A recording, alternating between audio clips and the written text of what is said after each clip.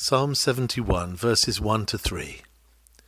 In thee, O Lord, do I put my trust. Let me never be put to confusion. Deliver me in thy righteousness, and cause me to escape. Incline thine ear unto me, and save me. Be thou my strong habitation, whereunto I may continually resort. Thou hast given commandment to save me, for thou art my rock and my fortress. Verse 3. Be thou my strong habitation, whereunto I may continually resort. God, our continual resort. A sermon delivered on Lord's Day morning, September the 6th, 1885, by C.H. Spurgeon. David, in his younger days, had been obliged to hide himself away with his followers in the great caverns and rocks of his native land.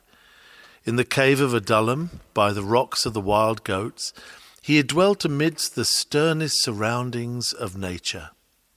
No doubt he had climbed aloft upon the mountainside, and then had penetrated into one cave after another, and treated them as chambers of his house of rock. There he had spent both nights and days, looking from on high upon the plains beneath, often seeing his cruel pursuers passing by in eager hunt for him, while he himself was secure in his rocky fastness. Nothing leaves a clearer impression upon the memory than a residence amidst such scenes. You might live for an age in such a town as this, and forget it all. What is there to remember in this labyrinth of bricks and mortar? But when you get into the clear, bracing atmosphere of the hills, when you tread their sublime heights or descend into their mysterious hollows, you cannot forget it. A day of leaping like the wild goats from crag to crag, ended by a night amid the dread seclusion of a mountain den, makes a clear mark on the surface of life which can never be erased. A man will carry such memories with him to his grave. This must have been especially the case with a genius so poetic as that of David. I would not hesitate to place the King of Israel among the first masters of song. If you take the whole company of the poets together, you cannot find one who did more for devotional poesy than David. All the altars of God in the world have been set alight by flame from David's lamp. When men worship God in any language, they quote one or other of the Psalms. What better expressions can they borrow or invent? With such a soul as his, and such an eye, and such a tongue, and such a harp, it was no wonder that in his riper days, when he had known the soft luxury of palaces, he could not refrain from rehearsing the sublime memories of his earlier and more adventurous days, and drawing inspiration from the wild and sublime scenery among which he had been reared. The man, as full of grace as of genius, as saturated with the Spirit of God as with the spirit of poetry, could not but in his loftiest songs speak of his God, in language culled from the cave. Be thou to me a rock of habitation, whereunto I may continually resort. Or as some read it, be thou to me a rock of repose. The deep quiet of the enormous recesses in the lone rocks was remembered by the psalmist and wrought into his prayer. I shall want you to carry the thought of those rocks and those caves with you, because it will form a background for our subject and help us to illustrate it. What a gracious heart David must have had to speak like this of his God. He desired to be upon the most intimate terms with the Lord his God. He wished to dwell not merely with God, but in God. He cries, "Be thou my strong habitation." Not merely did he long to dwell in the house of the Lord forever, but he would have the Lord to be his house. He would be surrounded by God, and that not as with a dungeon in which he was forced to be, but as the habitation of his choice, for his pleasure and rest. He would not merely live in God's world, but within God himself. He would realize the meaning of Moses when he said, Lord, thou hast been our dwelling place in all generations. What a man of God he must have been, despite his infirmities and sins. None but a mind in harmony with God as to the great principles of truth and purity would ever have desired such constant fellowship with God as that which is implied in the words, whereunto I may continually resort. The wicked say, no God. But David sighed for none but God. The mere pretender would have God on Sabbaths and high days and in times of trouble, but David would have God all the day and every day. The formalist is satisfied with a word with God in the morning and another at night. When he is either hurried or sleepy, he forces from himself the tax of a minute or two in prayer. But he that loves the Lord delights to walk with him evermore, yea, to make his home with God and to abide in him. Some would like a Sabbath once in a month, but David would make all his days holiness unto the Lord.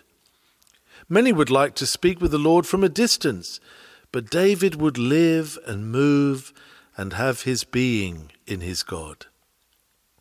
By this the man after God's own heart proved that his own heart was after God. Judge yourselves, therefore, at the very outset, as to what your own condition of heart must be. If you can repeat the words of David from your very soul, bless the grace of God that has taught you to do so. And if you cannot so pray, breathe a silent prayer to heaven, saying, Lord, teach me to love thee and long for thee. I would fain acquaint myself with thee and be at peace. Without inventing any mechanical divisions, I would remark that the text naturally suggests three things. The first is that God was to David a delightful repose. He was his habitation or home. Secondly, that David found in his God peaceful security. Be thou my strong habitation. God was his fortress, his castle, his high tower, his rock of defense. And then thirdly, David had to his God continual access, whereunto I may continually resort. Those 5 words are as a musical box, set to the most charming air. They discourse a quiet harmony to my soul, such as one hears when listening to the brook, which warbles as it flows, whereunto I may continually resort. Let us dwell on this for a few minutes. David found in his God delightful repose. Be thou my strong habitation. That is, be my house and home. David was one of those who had made the Most High his habitation, and therefore did God continually preserve him. He was one of the favoured ones who dwelt in the secret place of the tabernacles of the Most High, abiding under the shadow of the Almighty. Observe what wonderful condescension he had experienced from the Lord. What infinite grace that God should allow his servants to think of him as their house. My God, thou art the glory of heaven, and the angels veil their faces in thy presence. And yet I dare to say, be thou my habitation. My God, thou art terrible in righteousness. Thou art a consuming fire. All things perish at thy presence, when once thou art angry. Yet thou dost permit me to dwell in thee, and to find in thee not destruction, but eternal life. Brethren, we aspire not merely to be reconciled to God, nor even to draw near unto him, but to enter into him, and to hide ourselves beneath him. It is one of the sublimities of Christian experience to be in God the Father and in Christ Jesus. Do we understand this? We have never reached the sum of our grace-given privileges till we are more at home with God than with anyone else in the universe. What a wonder that the eternal God is our refuge. What condescension that the infinite Jehovah should be the abode of his saints. David had realized in his God peculiar love. In a man's own home, he expects to find love. Pity on the poor wretch who is disappointed therein. When we are abroad in the world, my brethren, we reckon to meet with rough handling and to receive scant consideration. But within our own doors we enter the sanctuary of love. If we receive and return love anywhere, it is within the walls of our own habitation.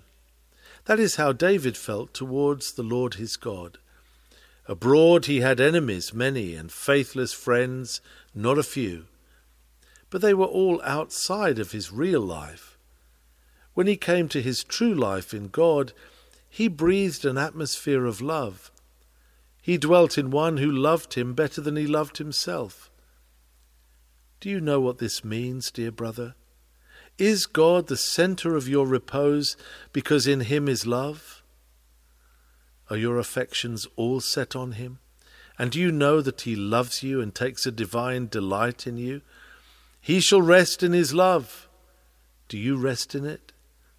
Oh, that your heart may be filled to the brim with the sweet consciousness that you are the object of infinite affection. May you say of the Lord Jesus, who loved me and gave himself for me. And may you hear the Father say, I have loved thee with an everlasting love. Therefore with loving kindness have I drawn thee. He that dwelleth in love dwelleth in God, for God is love. Oh, blessed experience, to dwell in God as the abode of love. Moreover, home is the place of special rest. At home we are unloaded of the world's huge load. The advocate takes off his gown and says, Lie there, Mr. Barrister, and let the father come to the front. The tradesman takes off his apron, the warrior his harness, the bearer his yoke, for he is at home. And if a man may rest anywhere on earth, it must surely be in his own habitation. Is not our God our rest? O beloved, is there indeed beneath the sun any repose for a poor soul except in God? There remaineth a rest for the people of God, and that rest is God himself. Return unto thy rest, O my soul, for the Lord hath dealt bountifully with thee. When we know Jehovah's truth, his faithfulness, his power, his wisdom, his grace, then we rest in him. When we see him glorified in the majesty of his love, in the person of the well-beloved Saviour, who hath redeemed us from death and hell, then we who have believed do enter into rest. The Lord makes us partakers of his own sabbatic rest. The peace of God which passeth all understanding keeps our hearts and minds by Christ Jesus. Beloved, have you not sweet recollections of times when you had been tossed with tempest and not comforted, but obtained access to God, and so entered into a deep calm? When wearied and bewildered, the presence of the Lord has brought you perfect peace, and you have felt yourself at home. Then have you sung, Let cares like a wild deluge come, and storms of sorrow fall. My soul hath safely reached her home, her God, her heaven, her all. We have not yet read all the meaning that coucheth beneath this sweet word, habitation or home. Our habitation is the place of joyful freedom and hearty naturalness. One is not stiff and starched at home. You are not guarded there as to what you say or do, for you are not exposed to criticism and misrepresentation. Some of us cannot open our mouths without seeing a reporter's pencil twinkling across his prepared paper. Our steps are dogged by those who take notes and print them. We live under the microscope. We can hardly think without being published, with this addition, that what we do not think is often imputed to us. Do not wonder if we walk somewhat under constraint. But at home a man feels, well, These dear children and the dear wife of my love and these kind friends, I'm not afraid of them. They will not misjudge me. Did you ever feel that with relation to God? Are you yourself when alone with him? Are you at ease in his presence? Those fine, stately prayers we sometimes hear, majestic and cold, we find no fault with them except that there is nothing in them to suit rapt devotion or to express the spirit of adoption. Do you pray after a more living, loving fashion? God's children dare to be familiar with him. God so knows our hearts that it is of no use to be reserved before him. Therefore let us unlock our hearts and talk with him as a man talketh with his friend. Are there not 1,000 things you could not tell to any but your God? Have you not griefs, aye, sins, which it were wrong to reveal to any but to him? O our God, we have not to study our language while with thee. Our soul speaks to thee without words. Her thoughts and emotions rise to thee in their pure spirit without the encumbering embodiment of speech. Our heart leaneth against thy heart, and thou knowest what we mean, even as thou hast made us to know what thou dost mean. For the secret of the Lord is with them that fear him, and he will show them his covenant. Religious people sometimes start back from the prayers of a true saint and say, he is too familiar. Of course a child is too familiar for the imitation of a stranger, but have you ever blamed a child for clambering his father's knee? And you would not think of copying him. Boy, dost thou not know what thou art? Thou art playing with a learned judge, before whom prisoners tremble and courts are hushed. Even wise counsellors speak to him as, my lord. That urchin does not say, my lord. Look, he is plucking him by the beard. He is kissing his cheek. What presumption! No, he is the judge's child. He who is judge to others is father to him. So the saints of God say, Our Father, which art in heaven, ever reverentially, but yet with sweet familiarity. They are at home with him. Beloved, may you know what that means by the teachings of the Spirit of sonship, for only he can teach us the blessed freedom of being at home with God. A man's habitation is also the place of his intimate knowledge. David knew the Lord, even as he knew the caves in which he had sheltered. David could have served as guide to the great hollows of Adullam, and these in their vastness and sublimity may be likened to the mysteries of God. There is a weird charm to my mind about caves. I like to visit all that are in my way. One is pleased to pass from one subterranean room to another, and mark the secrets which are revealed by the glare of the torches. Here there is a spring of water, there a grand stalactite. Here is an ascending staircase leading to another hollow, and there you must go down by a ladder to a greater depth. This is a fair allegory of the way in which the Spirit of God leads us into all truth. In God, even in Christ Jesus, are hid all the treasures of wisdom and knowledge, and within these hiding places we find our habitations. David was so much at home with God that he entered by earnest trust into one attribute after another, and delighted in them all. He knew the Lord. He could say, My meditation of him shall be sweet. I will be glad in the Lord.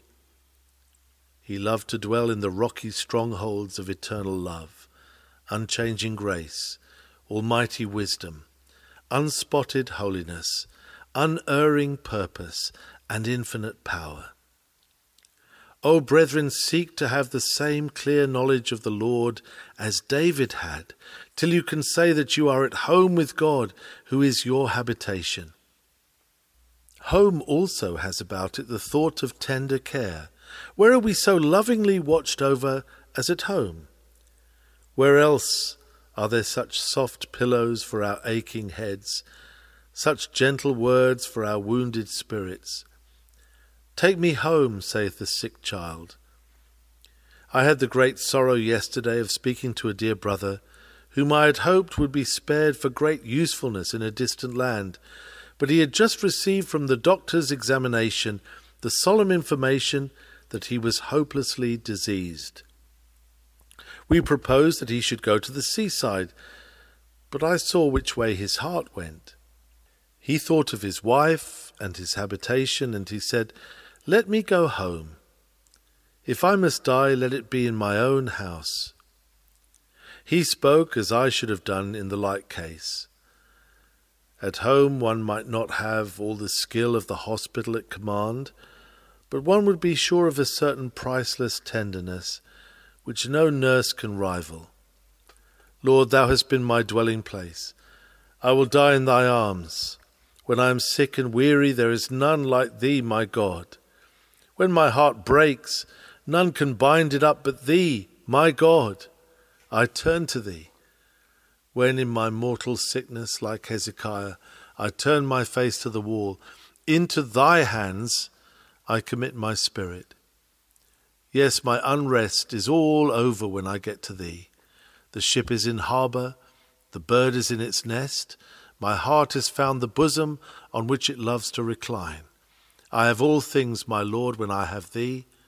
Thou sayest, as one whom his mother comforteth, so will I comfort you. There is much more in this first part of the verse than I can possibly set before you. I have only opened the windows, and now I invite you to look upon the landscape so full of beauty. Secondly, David had realized in God peaceful security. Be thou my strong habitation, my rock of habitation. Now the child of God, when he enters into the Lord by faith, feels himself perfectly safe. Safe first from all risk of the Lord's changing or failing. God himself is strong, his love is immutable, his power is unfailing. This is the solid ground of our security. When the winds are out in all their fury, those of us whose habitations stand on the top of a hill know the value of stability. There are periods in the rage of a storm when our habitation shakes like a ship which trembles from stem to stern. And though this is very exciting, it does not create a sense of peaceful security. When once we enter into God, we do not shake or know a fear. Rise winds, roar waves, blow tempests, howl hurricanes. There is no shaking our sure abode in God. David in the rock had often defied the storm, for he felt that though the earth should be removed and the mountains be cast into the midst of the sea, he would not fear. Such be the confidence of every child of God. God changeth not. God's arm is not shortened, God is not vanquished, no purpose of God shall be defeated, no decree of his shall fail. Rocks may dissolve, but the eternal God changeth not, and his people in him shall have a sure abode. But David felt also great safety from his enemies. When he climbed the rock and crept into his cavern, he knew that his enemies could not follow him. Had Saul come with all Israel at his back, David's band could have kept armies at bay. He must often have felt like the eagle when it is flashed upward to its nest on the craggy rock, and from thence looks down upon the hunters. He is almost out of sight, but he can see all the movements of the foe. However long the range of the rifle, the noble bird knows no fear, for he is beyond range. I think I see him sitting there, quietly eyeing the enemy, of whom he knows no dread. Thus may a child of God defy the great adversary. Let us sing, said Luther, the 46th Psalm, and defy the devil. The devil's restless nature is fretted by the serenity of the firm believer in God, and let him be fretted. His utmost rage is insufficient to hurt a single hair of the head of a believer. No adversary can carry by storm our impregnable stronghold. Tyre stood a siege of 13 years, but our fortress has been beleaguered throughout the ages and never captured. Security itself is our portion for time and for eternity when we trust in the Lord. I love to think of the child of God as getting into God and resting secure beyond the evil designs of the malicious hand, the crafty mind, and the slanderous tongue. No stone will be left unturned to do us ill, and yet no stone of our rocky habitation will be dislodged. No weapon that is formed against thee shall prosper, and every tongue that shall rise against thee in judgment thou shalt condemn. The trials of life shall not harm us. The bereavements of death shall not cause us to despair. Sickness shall help on our sanctification. Poverty shall increase our wealth of experience. When God blesses, nothing curses. If God be for us, who can be against us? Under the shadow of the Almighty, we are out of harm's way. In God we dwell on high, and our place of defence is the munitions of rocks. What would be a crushing disaster to us apart from God now turns to a benediction with God to overrule it. O child of God, trust in God, for he is worthy of all confidence. In him you are secure in every sense. He that keepeth thee doth neither slumber nor sleep. Who then can do thee ill? Thou art secure from the penalty of sin, for Christ hath put it away from you, bearing the chastisement of your peace. Hidden beneath his atonement you are secure from the wrath of God. Your transgression is forgiven. Your sin is covered. Thus the sting is taken from every evil. You are secure against final overthrow by your own natural and constitutional weaknesses. For the Lord will cleanse your blood which he hath not cleansed. He will purge you thoroughly and cleanse you from all your idols and write his law upon your inward parts, so that you shall not depart from him. You are secure against all the trials and troubles of providence, since these shall work together for your good. The griefs and pangs of death you need not fear, since God is with you and will raise you from the grave.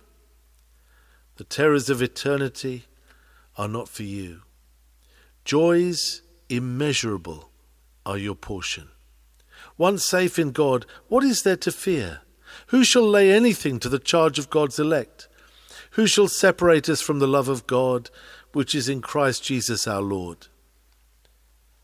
A blessed sense of perfect security ought to be enjoyed by every believing man and woman. You ought to be as serene as the glorified, since around you there is a wall of fire, and God is with you as a glory and a defence. The enemies may gather together, but they only gather to be scattered. Those that love God are the called according to his purpose, are beloved of the Lord, and he will interpose his eternal power and Godhead between them and evil. When God is our friend, the whole universe is under bond to keep the peace towards us. The beasts of the field are at peace with us, and the stones of the field are in league with us. The stars are our lights, the heavens are our curtains, angels are our servitors, the elements are our providers, time is our rehearsal, and eternity is our anthem of joy. Wherefore be glad and rejoice in God, and say with the psalmist, Be thou my strong habitation. We have now reached our last point, upon which we may be somewhat more lengthy than upon the others. David's God was to him a place of continual resort, whereunto I may continually resort. I was talking the other day with a man of God who has very much service and great care upon him, and as we communed the one with the other, he said to me, That expression of the psalmist is very sweet to me, whereunto I may continually resort. It rises frequently before my thoughts. Indeed, I do not wonder, for it is an exceedingly choice expression. Happy are we that the gate of communion with God is never locked. In our pastoral cares, in our business trials, in our family afflictions, in our personal conflicts, there is this saving proviso, that we may always flee unto God for succour. Whereunto I may continually resort, said David, while the veil was yet unrent. May we not say the same with emphasis today, now that we have access to the holiest by the blood of Jesus? There is joy in this thing in itself. Is it not a great bliss to have the entree of Jehovah's palace day and night? Is it not heaven below to have access without ceasing to Father, Son, and Holy Ghost? How blessed to enter the golden gate unchallenged and remain unrebuked in the pavilion of the King of Kings. O believer, you may come when you will to the throne of grace and never fear a repulse. You may come not only into the King's palace, but what is infinitely more, into the King himself. For he is your habitation, whereunto you may continually resort. The Persian kings forbade anyone to come near them, and if any ventured into the king's court, and the monarch did not stretch out the silver sceptre, the guards cut them down at once. Yet there were certain favoured courtiers who, by special privilege, had the right to approach the king at all times, guard or no guard. These were the noblest in the king's dominions. Such honour have all the saints. No cherub with flaming sword guards the way of approach to God against any child of the great Father. You have a privilege that is much greater than any dignity belonging to the mightiest monarchs of earth, the privilege of perpetual fellowship with God at whatsoever hour you will. It ought to make your heart leap for joy to think of it. Come in the dewy morning, come at dusky night, come in the midnight's dreariest hour. The Lord is ever ready to receive you, and you may speak freely with him. This is his word. Ask, and it shall be given you. Seek, and ye shall find. Delight thyself also in the Lord, and he shall give thee the desires of thine heart. Continual access to the God of all grace is a perpetual fountain of joy. There is a great comfort in it as an outlook, whereunto I may continually resort. Throughout all future time I may draw nigh unto God. The day may come when I shall be sore sick and be compelled to keep my bed, and then I may resort unto God. I shall not be able to go up to the house of the Lord, but still I may resort to God, who is more than house and home. No form of disease shall shut me out from my heavenly Father. I may lie on my bed and sleep, and when I awake, I shall still be with him. Old age steals on apace, and perhaps my feet will not be able to bear me to the place of the assembly. But even then I may resort to God. When my ears shall grow dull of hearing, and I shall not enjoy the preaching of the word, even then I shall hear the still small voice of the Spirit in my heart. When I am so far gone with age that my lone bed will become the best place for me, I shall still enjoy his presence and sing his praise. O brother, fear not the future, for the Lord saith, I will never leave thee nor forsake thee. Should fate command you to the utmost verge of the green earth, rivers unknown to song, yet may you continually resort to God. If you should be a castaway upon the salt sea, the Lord sitteth upon the floods, and you shall resort to him there. If you were like Alexander Selkirk, out of humanity's reach, yet you would not be out of reach of divinity. Oh no. Even in the dreariest solitude you may continually resort to him whose company is better than that of all mankind. In death and in eternity, this is the perpetual privilege of every believer in Christ. He may still draw nigh unto God. Now this continual resorting to God is not only a joy in itself and in its outlook, but it is a joy which answers so many blessed purposes. I wish you would read this 71st Psalm quietly at home in the light of my text, and then you will see that David found in coming to God everything that he needed. First he found an escape from present ills. Deliver me in thy righteousness, and cause me to escape. As the coney doth not fight its foe, but hides itself in the rock, so you in your time of trouble need not go forth to conflict, but may resort continually to your God. Stop up the rabbit's burrow, and you might soon take him. Keep a believer from his God, and you would soon destroy him. But so long as he can reach his hiding place, no enemy can wreak vengeance on him.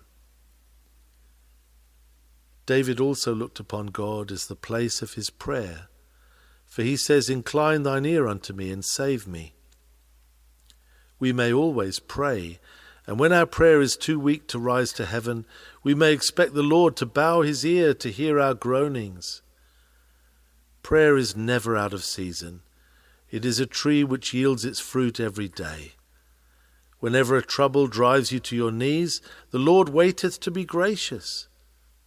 There are certain hours during which it is difficult to send a telegram to a friend, but we can at all times speak with God by the telephone of prayer. No grief is too little, no trial too heavy, no hour too early, no moment too late for prayer, whereunto I may continually resort. The mercy seat abides in its place, the veil remains rent, and whosoever hath faith in God may come to the throne of grace whensoever he pleases. David, by resorting to the Lord, received upholding. By thee have I been holden up from the womb. I am as a wonder unto many, but thou art my strong refuge. He had kept his footing in slippery places by keeping close to God. He had surprised his enemies by the way in which he avoided their snares. When he was tempted, he overcame the temptation by resorting to God. When he did not resort to God, he fell, as others have done. David also resorted to God for strength. Cast me not off in the time of old age. Forsake me not when my strength faileth. He looked beyond himself to the unfailing power of the Almighty, and expected to be strengthened when infirmities crept over him. Do you want more power for service, more patience for suffering? Resort to God. They that wait upon the Lord shall renew their strength.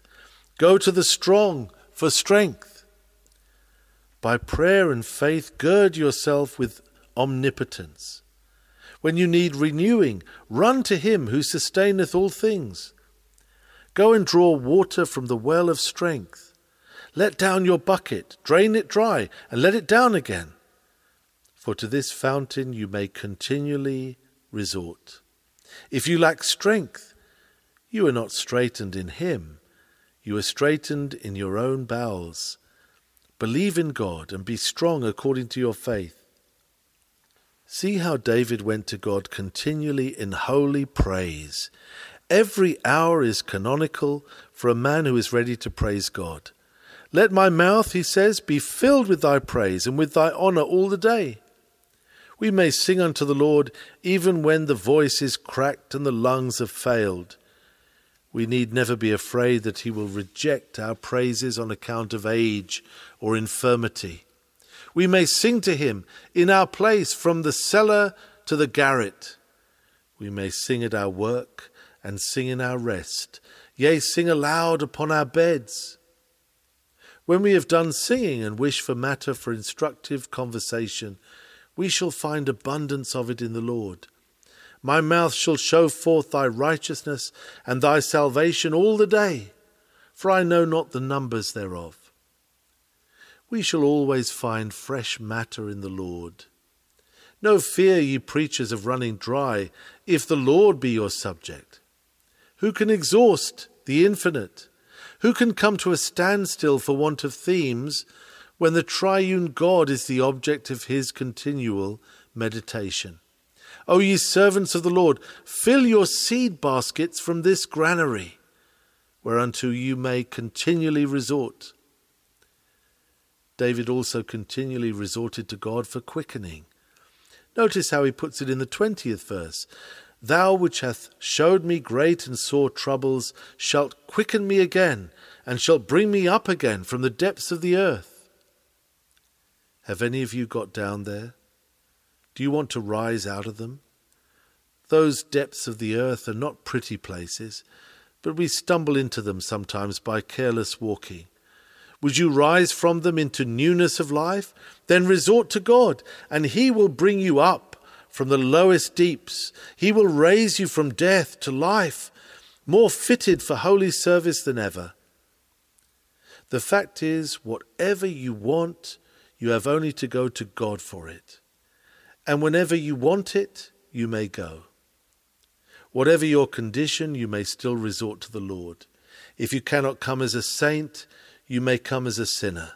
If you cannot come boldly, you may come tremblingly. When you feel most unfit to resort to God, you may still go to him, for he is your fitness and your physician. When you feel that you dare not go, you may still go to him, whereunto I may continually resort. There is a blessed positiveness about my text. I may continually resort. I am sure I may. Just now in the courts of law it is the long vacation. Nothing can be done in Chancery this month, for the poor lawyers must rest. But there is no long vacation in the courts of the King's Bench above. You may plead your suit and urge your case with God every day in the year. The Lord allows, permits, invites, commands you to plead with him. Call upon me in the day of trouble. I will deliver thee, and thou shalt glorify me. I may continually resort to God. That is to say, he prompts me so to do. His Spirit helps my infirmities. He teaches me how to pray. Is not this sweet? What more can you desire?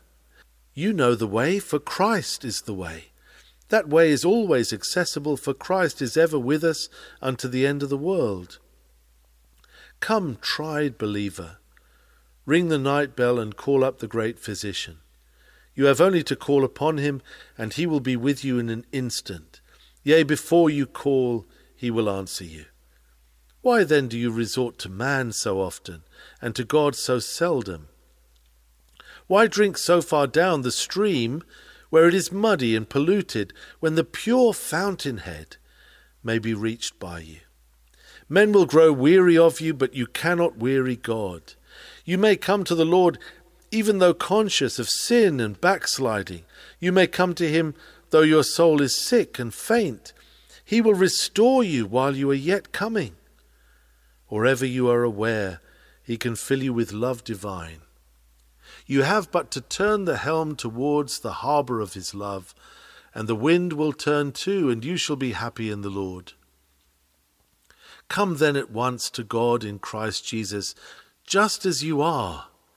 In all your backsliding and coldness of heart, come to him for renewal. The Lord has not grown indifferent, nor has he shut his door against petitioners.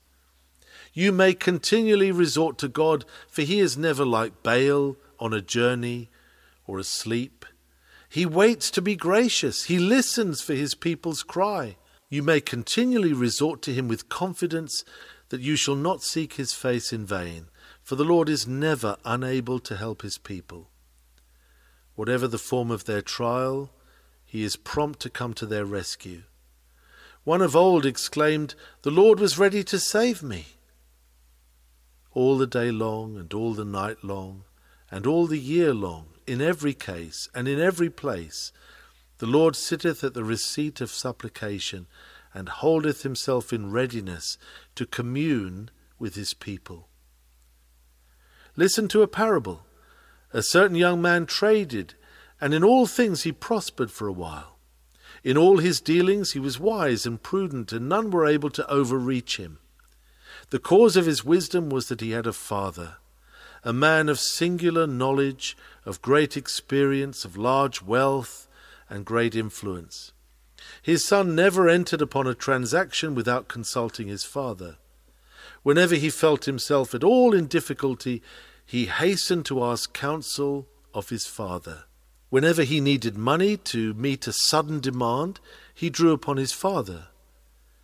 Their love to each other was more and more manifest as the one trusted and the other helped.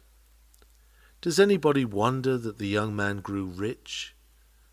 But after a while the son grew cold towards his father and seldom advised with him. There was no quarrel, but the young man was growing independent of his father and preferred to act upon his own judgment. He failed to ask and to receive substantial help, which would have been freely given, and he fell into great losses which might readily have been avoided. The young man became weak as others. He was the prey of deceivers. He spent labour and thought and substance upon matters which ended in failure. He grew poorer and poorer till he trembled on the verge of bankruptcy. Do you wonder? Do you pity him? Do you see in him your own portrait? If so, change it all and say of your heavenly Father, He is my friend and counselor, and to Him I do continually resort. This will be your wisdom, your strength, your happiness, and your spiritual wealth. Multiply your approaches to God. Let them become incessant, constant, continual. No man ever resorted to God to excess. It might be possible to spend too much time in the posture of devotion, but you can be in the spirit of prayer and praise all the day long, and yet never run to extravagance. Pray without ceasing is the command of our infallible Lord. Towards men there is a limit of resort, but to God there is none. By your continual coming you will not weary the Lord. Through your importunity you will prevail with him. I had a dear friend whose company I esteemed, but on a sudden he did not come to see me. He stayed away, and as I knew he had not ceased to love me, I wondered why. At last I found that the good brother had taken it into his head that he might outrun his welcome. He had read those words of Solomon, "Withdraw thy foot from thy neighbour's house, lest he be weary of thee, and so hate thee." I admired my friend's prudence, but I laboured hard to make him see that Solomon knew nothing of me, and that I was more wearied when he stopped away than when he came. I hope he made me an exception to a very sensible rule. But never get that thought into your head concerning your God. Will you weary my God also? You may weary him by restraining prayer, but never by abounding in supplication. Abide with your God and cry to him day and night, and let this be the music of your whole life, whereunto I may continually resort. Our immediate practical conclusion is this: if we may continually resort to God, let us go to him at once. Let us come before his presence with thanksgiving and prayer, even now. Here are several thousands of us who profess to have come hither to worship. Let us all draw nigh unto God this morning. Let each one hasten to his footstool for himself individually. Forget the vast congregation. Forget everything but that which is holy and spiritual, and come unto your God, who at this moment calls you to his footstool. Alas, I have been so worldly all the week. This is to be confessed and repented of, but it must not keep you from God now. But I feel dull and dead. I know it, and the Lord knows it too. But yet you may approach him. You remember what our Lord Jesus said of the Laodicean church, that he would spew it out of his mouth. But what does he say afterwards? Behold, I stand at the door and knock, he says to the same church. If any man open the door, I will enter into the same church which had so disgusted him, and will sup with him.